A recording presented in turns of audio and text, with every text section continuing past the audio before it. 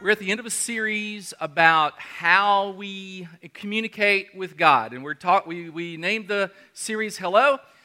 And I brought my phone today because at my house I have an upstairs and a downstairs, and there's one room. I counted our rooms yesterday. We have 11 rooms in our house, 5 on the bottom floor, 6 on the top floor. And there's one room where we don't get very good reception. It's the kitchen. It's kind of back and in the middle, and we have a certain internet, and we have a certain cell phone provider, and we're kind of on the edge of their service. And so, when I'm talking to Miriam, and she's in the kitchen, it sounds something like, and so it sounds like that, okay? Now, I can imagine falling down, and by the way, my phone does the same thing. Can you imagine falling in the kitchen? You call 911. 911, what's your emergency? They're going to think that a Martian has called them. And I was thinking to myself, I'm going to have to army crawl out of the kitchen just to get reception because every other room is okay, but the kitchen stinks. But I came up with a solution. This is the solution. I understand. You can get a little button, you can push it, and you can say, I've fallen and I can't get up. So, at least there's a solution. But connectivity is really, really important. So, let's review just a little bit. We talked about a couple of things in this series. The first week, we talked about the fact that we either want to be receptive or we don't. We either want to hear from God or we don't. And it's kind of up to us because God is always speaking. Sometimes we listen and sometimes we don't. And then we talked about that God speaks to us primarily in 4 different ways. Now, He speaks to us in lots of ways, but these are the 4 main ways. And the main way is the Bible, and then through preachers and teachers, and then through pain. God shouts at us through our pain sometimes, and through impressions. And we went through last week, we talked about how to discern if an impression was from God or not. So today we're going to talk about, okay, how do I get in the right room? If my heart is open to receiving God's word. I'm eager. I'm anxious to hear God. But you have to get in the right room. When I was 20 years old, I did a summer mission trip to southeast Oklahoma. A place called Hugo was sort of our hub. And we went to the metropolis of Broken Bow, Broken Arrow. Everything in southeast Oklahoma is broken, evidently, but a lot of broken stuff. And we'd go to little towns, and we would do different things, and we would work in vacation Bible schools and those sorts of things. But it was a time where it was long before you had cell phones. It was long before you had, lots of cable television. And so I remember it was probably the time in my life where I communicated and received communication from God more than any other time. And honestly, it was mostly because I didn't have anything else to do. I would read my Bible for hours because it was kind of boring, and you'd work for a bit, but then you'd be done, and I had my buddy Mike Wilson there, and we would do some things, but then there was nighttime, and you could read your Bible, and it was sort of a nice time for me. Now, it's funny, 10 weeks in southeast Oklahoma, and I got really close to God, but when I came back, you know what happens when you come back to your routine?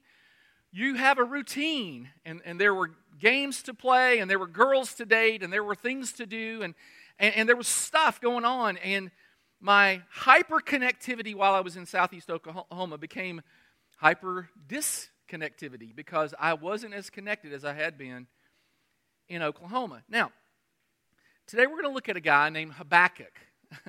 It's a guy, a prophet from the Old Testament. If you want to try to find that, good luck. I would use the index if it was me. Habakkuk, can you imagine what his nickname was? I mean, how do you have a nickname? Cuck? I don't know what Habby? Whatever it was. Anyway, Habakkuk, he shows us what to do to get in the right room to hear God's voice. So if I'm not hearing God as clearly as I want, this text today is going to help us get in the right room. Now, there are some prerequisites. If you ever went to college, you know how this works. For me, it would be like before I could take, computational neuroscience. I had to write it down because I can't even say it. Before I could take computational neuroscience 2, I had to complete Computational Neuroscience 1. You know what I'm saying? Before I could take quantum physics, I had to take peon physics, or whatever was before that, right? So you had to take little something. There's a prerequisite from one to the other, okay? All right, so there's a prerequisite here. In fact, there are 3 of them. Let's talk about them. They're on your outline, but we're going to talk about them. First and foremost, I have to believe that God really cares about the details of my life.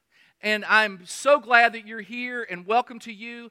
And honestly, today, maybe the only thing you needed to hear was that God is interested and cares about the details of your life, because there are people who don't pray because they're afraid they're bothering God. And he's not worried about that, or he doesn't care about that, or that's so minor, I'm not going to ask him about that.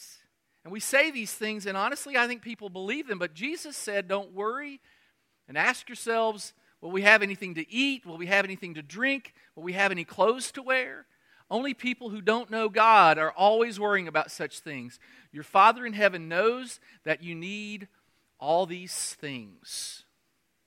God knows that you need food. He knows that you need clothing.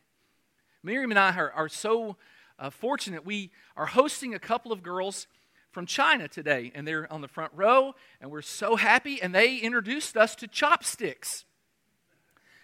Have you eaten with chopsticks? These girls are great. They are great. Miriam is really not good, and I think you're not supposed to stab stuff, which is what I end up doing. But last night I was eating some food, little pieces of food with my chopsticks. Now I'm just going to tell you, I am a baller when it comes to chopsticks. I own them. I own the chopsticks. Tonight at Chili Cook-Off, I'm going to bring chopsticks because that's how confident I am in my chopsticking skills. But anyway, the thing about chopsticks is they're if you don't know them, it takes a lot of work. And I've decided that I'm going to go on the chopstick diet. Here's why. Because I got tired before I got full. Really, that's kind of how it worked for me. And so I think it's a great plan, and that's going to be my strategy. But the whole point is, God knows what we need, right? He knows what we need. And so He's intimately interested in every detail of our lives. We've really got to get our minds around this because it really helps us. He cares about the details of my life. So when I ask for things, I should ask specifically. James says, if you need wisdom, if you want to know what God wants you to do, ask Him. It's pretty simple. The Bible over 20 times says, ask. Just ask. If you don't know, ask. And the third thing is, then you have to believe He'll answer. You ask specifically. And so instead of saying, God, what do you want me to do? It's better to say, God, this is what I'm thinking. What do you think? Can you guide me here? I'm moving in a direction. Will you steer me one way or the other? That's what you could do. In James 1, it says, when you ask, be sure that you really expect. Because here's what happens. When I expect God to answer, when I expect Him to answer, I'll pray like I expect Him to answer. If I don't expect Him to answer, then it's kind of just an exercise in futility. But when I pray, if I really believe, number one, that He has my best interest at heart, He knows the details of my life, and He cares about them. Number two, I'm going to ask specifically. I want to ask God specifically to guide me on certain things. And number three, then I pray in such a way that I expect there'll be an answer. Now, you have to understand, and really this is incredibly important, God may not answer your requests the way you think He should. He may not answer it the way you hope. He may not answer it. We get in our mind the way God should perform. I have this notion that God should do this. Well, maybe God is smarter than us. Maybe. And maybe God sees it from a higher perspective than we do. And just maybe, He knows more than we do, and He knows what He's talking about. And even though we might ask for a certain thing, perhaps that's not the best thing for us. When my kids were little, if they were to ask me for ice cream for breakfast, I would have said no, because that's not what's best for them. Is there anything wrong with ice cream? Well, no, it's great. It's from God. I mean, God gave that to us. When we go to heaven, this is in the Bible. It's in Revelation. You have to dig. There are streets of gold, and there's an ice cream stand at the door. It's right there in Scripture. So you have to know, this is from God. There's nothing wrong with ice cream.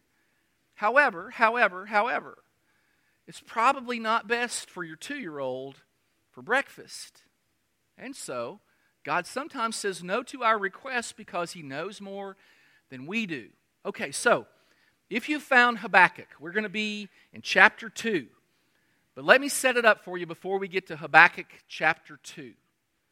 In Habakkuk chapter 1, he asks 6 specific, it's hard to say that in a row, 6 specific questions of God. I'll give you a couple of them, a couple of verses here. Now, these aren't really nice questions, honestly. How long, Lord, must I call for help, but you don't listen? I mean, Habakkuk is throwing down with God. It's kind of how that looks to me. Why do you make me look at injustice? Why do you tolerate wrongdoing? This is Habakkuk saying, what is up? I mean, I don't understand you, God. Bad stuff is happening all around us. Now, you got to get this. This is really super interesting to me. Habakkuk lived 700 years before Jesus. That would be 2,700 years before us. 2,700 years ago, Habakkuk is looking at the situation that he was experiencing, and he was saying, this place is whack. Why aren't you doing something? Now, I don't know if you've ever prayed that prayer, but do you realize that the world is still whack? We've made tremendous advancements in technology and knowledge, and yet this is still a wacky world. Bad stuff happens all the time. Did you hear about this? This is the headline. 80 Nigerian Christians were slaughtered in an inhumane fashion. Victims described being hacked by machetes. This happened last week. We don't hear about it. All over the globe, all over the planet, there is sex trafficking going on. There are Christians who are being persecuted for their faith. Inhumane actions and activities occur all the time. It's not as if this world in 2,700 years has progressed to peace. We're still, whatever Habakkuk prayed, we could pray. Lord, how long must we call out for you for help and we're not getting it? Lord, why do you make us look at injustice? We could pray this prayer. We could pray these prayers. And 6 specific times, Habakkuk says, God, this place is jacked up. This is really messed up here. Will you answer me? And then Habakkuk models for us what we do if we want to hear God's voice. If you want to get in the right room, if you want to get your phone where the reception is best, then Habakkuk tells us how to do it. And he says this, and we'll break this down. So, I will climb my watchtower and wait to see what the Lord will tell me to say and what answer He will give me to my complaint. The Lord gave me this answer. Write down clearly on tablets what I have revealed to you so that it can be read at a glance. So, let's look. First thing you have to realize, Habakkuk, remember our prerequisites? He believed God was cared about the everyday life. He believed that God was listening. He asked specifically, and then he expected God's answer. And he did 5 things. Let's talk about them. Number 1, it says he got away. I will climb my watchtower. It's a Hebrew expression which basically means I will get alone. I'm going to quiet myself. I'm going to get alone, right? Jesus talked about this, but we're to get alone. And sometimes we live in a world that's really, really difficult. I read this story a long time ago about Susanna Wesley. She was the mother of Charles and John, and you may have heard of them. Charles Wesley wrote a bunch of hymns.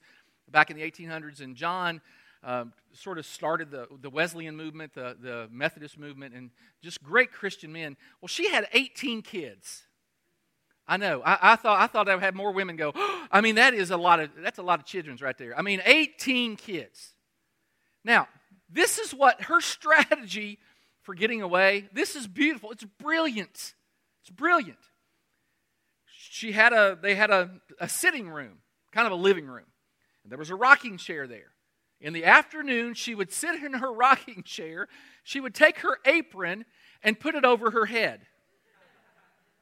And every kid knew when Mom is on the rocking chair with the apron over her head, she's alone with God and we're not to disturb her. That's really, where there's a will, there's a way. And so we just have to learn that we get away. Now here's this thing right here. It was a great illustration to start with. It's going to be a good illustration right now. You cannot get away with your phone. Because what does your phone do? I've got the ESPN app.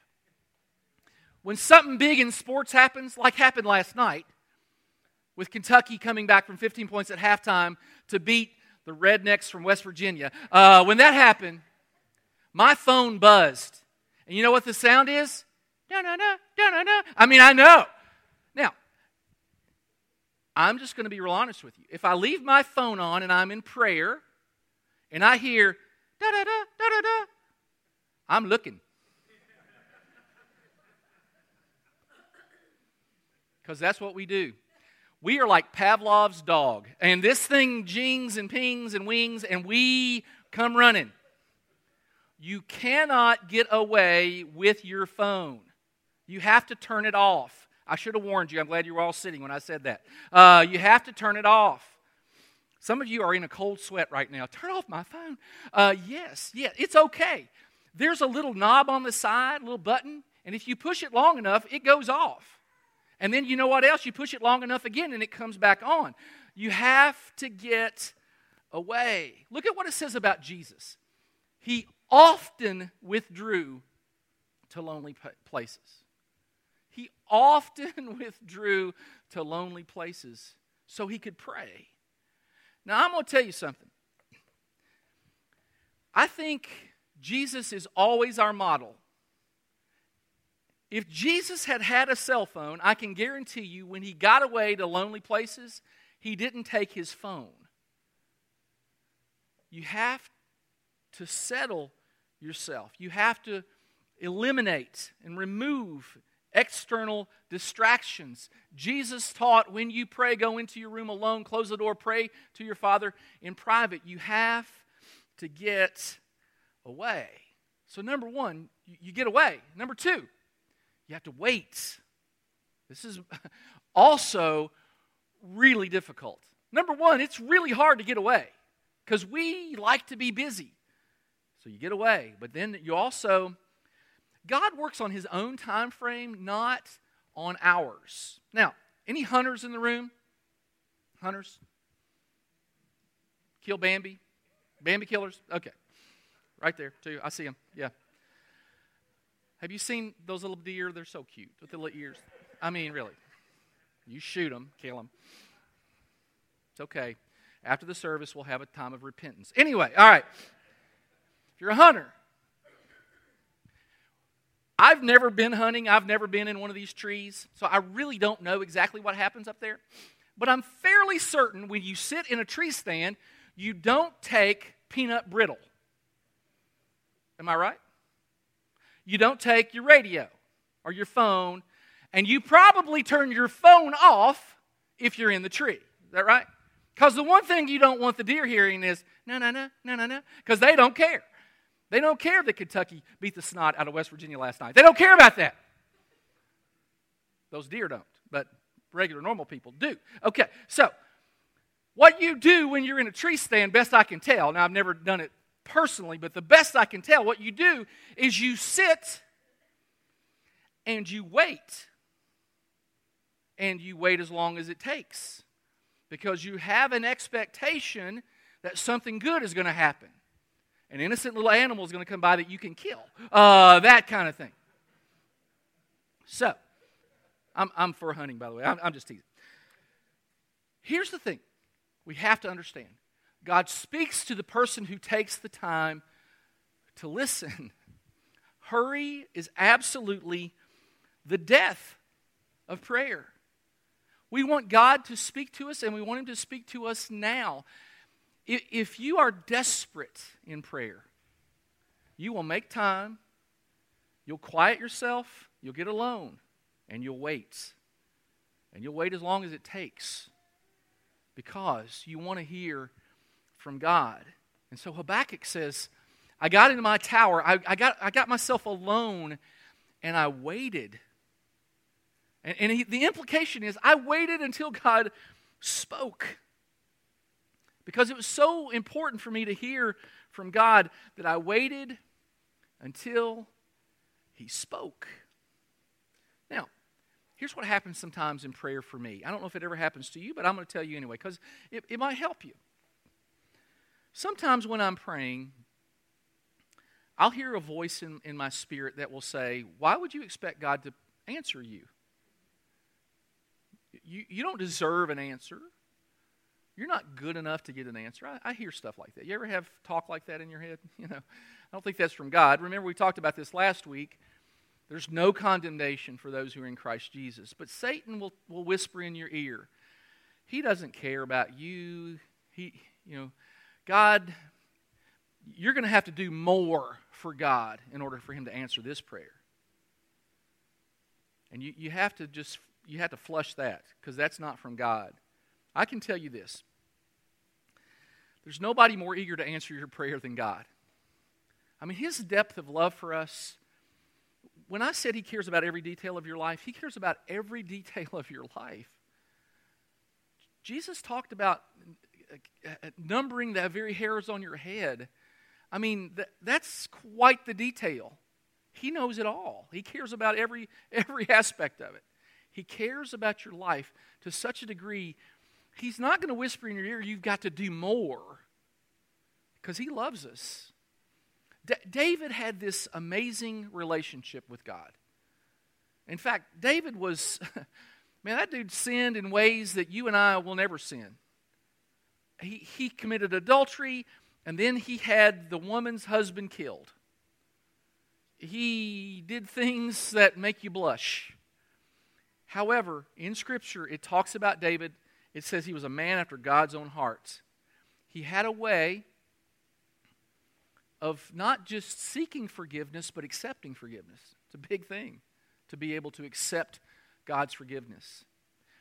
And he wrote many of the Psalms. And in the Psalms, he talks about a couple things. We're kind of going over it again, but let's talk about this. In Psalm 40, he says, be still and know that I'm God. There's something about, again, quieting yourself. You can't quiet yourself in a hurry. You have to kind of wait. The Bible tells us that David sat when he prayed. So you relax your body, number one, you quiet yourself, and then you wait in silence. And here in Psalm 62 it says, my soul is quiet and waits for God alone. My hope comes from Him. It's hard to settle yourself in a hurry. And so, number one, we get alone. And number two, we wait and we quiet ourselves. And if we want God to hear, the room we want to get into is going to be a room that's away from everybody else, and it's going to be a room that's quiet.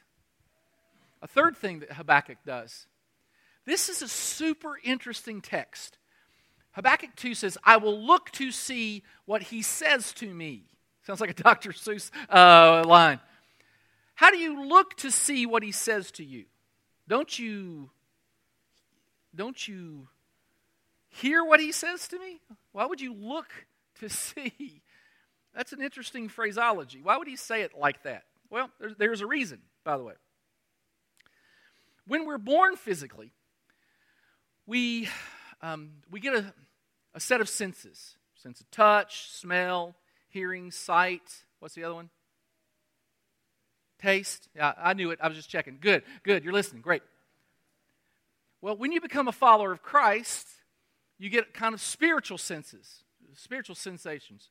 In Ephesians it says, I pray also that that the eyes of your heart may be enlightened. The eyes of your heart. if you've ever read the Bible, and the cool thing about reading your Bible through is, for me, it's like I see stuff I hadn't seen before the other 500 times I've read it. There's kind of an aha moment for me sometimes. And that to me is this. When the eyes of my heart are opened, I see it for the first time, even though I've read it before. And so we pray, Jesus, when you're reading Scripture, is there anything you want to show me here that will help me here in this day, today? Mark Batterson is a great author, by the way. He wrote Circle Maker and In a Pit with a Lion on a Snowy Day, great books. And he wrote one also called Wild Goose Chase. And though I haven't read it, I did read an excerpt. And he talks about a time where he was praying with a group of people. Evidently somebody in the group who worked for InterVarsity Press, or that's not right, it was InterVarsity Christian Fellowship. It was a group meeting at Georgetown University in Washington. And this guy in the group who worked at Georgetown said, I need a computer. And so Batterson starts to pray. And he talks about this. He's praying about this. And it was as if he said, I'm praying, God, provide John with a computer. And he said, it's as if God said to me, why are you praying about this when you have an extra computer? And he writes this, I just think it's beautiful. He says, so I quit praying mid-sentence and told my friend I had a computer that I wanted to give him. I became the answer to my own prayer. That's what we're talking about here. When we pray, God opens up our eyes to see. Because some of us, do you know that about 70% of us are visual learners? We've learned visually. I think that's why Habakkuk said, show me what you're telling me. All right. The Hebrew mind was like that too. Let's take a little jaunt to the right here just for a second. I want you to complete this sentence. God is what? Love, good, emotions. You pick emotions. Americans pick emotions. If you were Hebrew, let me show you how you'd answer that question. God is, for the Lord your God is a consuming fire. There's a picture, right? You can see in your mind a consuming fire. God is a righteous judge. And so now you're thinking of the Supreme Court. Look at this one. The Lord is my what? He's a rock. He not only is a rock, He's my fortress. He's my Savior. God is my rock in whom I find protection. He's my shield. And so when the Hebrew mind answered the question, it wasn't an emotion, it was a picture. They saw God as a picture. He's a rock, He's a fortress, He's a shield. And so when we quiet ourselves, we pray, God, show us the picture. Show us the picture. We want to see what you are saying to us. Then he does this. You write it down. Habakkuk says, the Lord gave me this answer. Write down clearly what I reveal to you. So I think it's a great practice to write down your prayers. So sometimes prayers, we get tired of them because we seem to ask the same thing over and over. I understand that. But when I write them down, it helps me see when God answers them. It helps me see how God answers them. It reveals to me that God is answering them. So in chapter 1, Habakkuk writes down, God, here I have this grievance, and I have this question, and this question, and this question, and this question.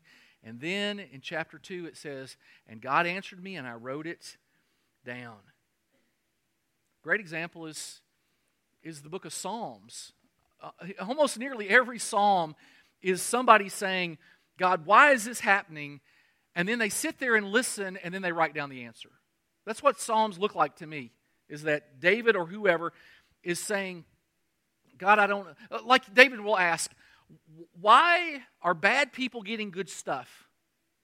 That doesn't make any sense to me. And then God will answer that question. Then when God answers, finally, we worship, we thank Him. Oh Lord, I've heard what you had done, and I am filled with awe. Many of us in the room are sports fans. We like sports, and I get that. Football, basketball, baseball, we like it. And what do we do when somebody makes an amazing play? Like somebody makes a one-handed catch that's just amazing. Somebody jumps up, they're a baseball player, and they jump up and they lean over the fence and they make the grab. And we can hardly stand ourselves. Somebody has a shot at the rim and it bounces off, and then somebody comes flying in and dunks it on the rebound. And we cheer. And you know what we do? We worship. Because we are in awe. Because you want to know something? Ain't none of us catching a football at 100 miles an hour with one hand. We can't do it. There's not one of us jumping over a fence catching a baseball that's traveled 400 feet. Maybe you can, but there aren't many of us that can do that. There aren't any of us on a 10-foot goal getting a rebound and dunking. Ain't none of us. I can look at you, ain't none of y'all doing that. I'm sure. Unless you had a trampoline, you might be able to pull it off. Well, none of us are doing that. We are in awe of somebody who did something that we can't do. That's okay. You should be in awe of that. It's okay. Worship is us in awe of a God who does things that we can't do. What Habakkuk did was, he said, God, I don't understand. I just don't understand. I'm confused. And I don't know about you, but I get confused. There are times when I get confused and I just don't understand what God's doing. I don't understand why life's happening this way. I don't get it. What I love about Habakkuk is he didn't just sit there. He wrote it down. God, I don't understand. Will you help me? Help me understand what's going on right here, because I don't quite get it right now. I don't get it today. And then he got an answer. And it says, "O Lord, I have heard what you've done, and I am filled with awe." And sometimes, and maybe often, and it might be always, just because we don't understand it doesn't mean that God's not working. And just because we don't see it now doesn't mean we won't see it sometime. God is working at His pace because His pace is the right pace. Here's what's interesting to me. There are basically three relationships you can have with God. You can sort of have a belief there is a God. It's kind of, or a force, or, something. An impersonal something, someplace. That's the lowest level. There's sort of an understanding there's probably something out there. Then there's a next level, and that could be, you could be acquainted with the God of the Bible. You kind of know about Him. You've heard of Him. You've read some scriptures. You kind of know some stuff. That's sort of the next level. But the best level, and the level I think Habakkuk was on, and the level I think we want to be on, is the level of friendship. Look at what Jesus said. He's about to be crucified. He's talking to His disciples, and He says, "No longer do I call you servants, for a servant doesn't know what his master is doing." You don't, I've got a plan, and you're just doing it because I told you to. "But I have called you friends, for all that I've heard from my Father I've made known to you." We have this amazing opportunity and ability to be friends with our Heavenly Father. My dad passed away about 15 years ago. And when I was young, my dad was always a hero to me, but he was a little harsh sometimes. But as we got older, as I got older and he got older, we stopped being father and son as much as we became friends. We became, I don't know if they ever became buddies, but we became friends who could talk. He always knew more than me, and I always asked him stuff. But there was a time where I didn't care what he thought, and then I grew into a time where I did care what he thought. And I would ask him. I miss that. Because I'd like to ask Him stuff now about things. And I see my relationship with my Heavenly Father a little bit like that. You're a teenager, you're rebellious, you kind of, I can do my own thing. You don't even have to be a teenager to be rebellious. I do my own thing. And then there was a point in my life where I started to care what my Heavenly Father said and thought. And because of that, it changed my relationship with Him. I think it's what Jesus is talking about here. Now I call you friend. You're my friend. Jesus was saying to His disciples, you are my friends.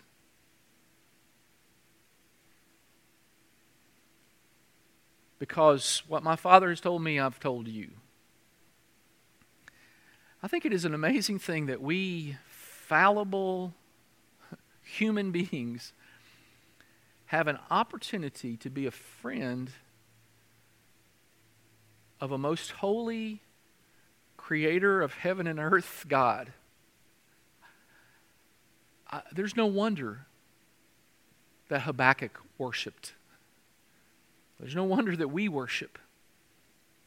Because when we think about it in those terms, that, my word, the God of the universe, the creator of heaven and earth, cares about the details of my life, and He will answer my prayers, and I can be specific. The creator of the universe cares for you. That's remarkable, I think. Father, today we have been reminded that You love us and You care for us, and that You are concerned for every detail of our life, and it is amazing. And we thank You that You speak, and today we've learned how we can get in the right room so we can hear You. And I pray, God, that we would put into practice what we've heard, that we would quiet and calm ourselves, that we would listen attentively, that we would wait with patience. And that when You answer, even if You answer in a way that we don't like, we can still be in awe of a God who hears our prayers and cares for our needs. We love You, Lord, and we pray that we could be filled with Your Spirit so we can be ever closer to You as Your friends. We pray it in Jesus' name. Amen.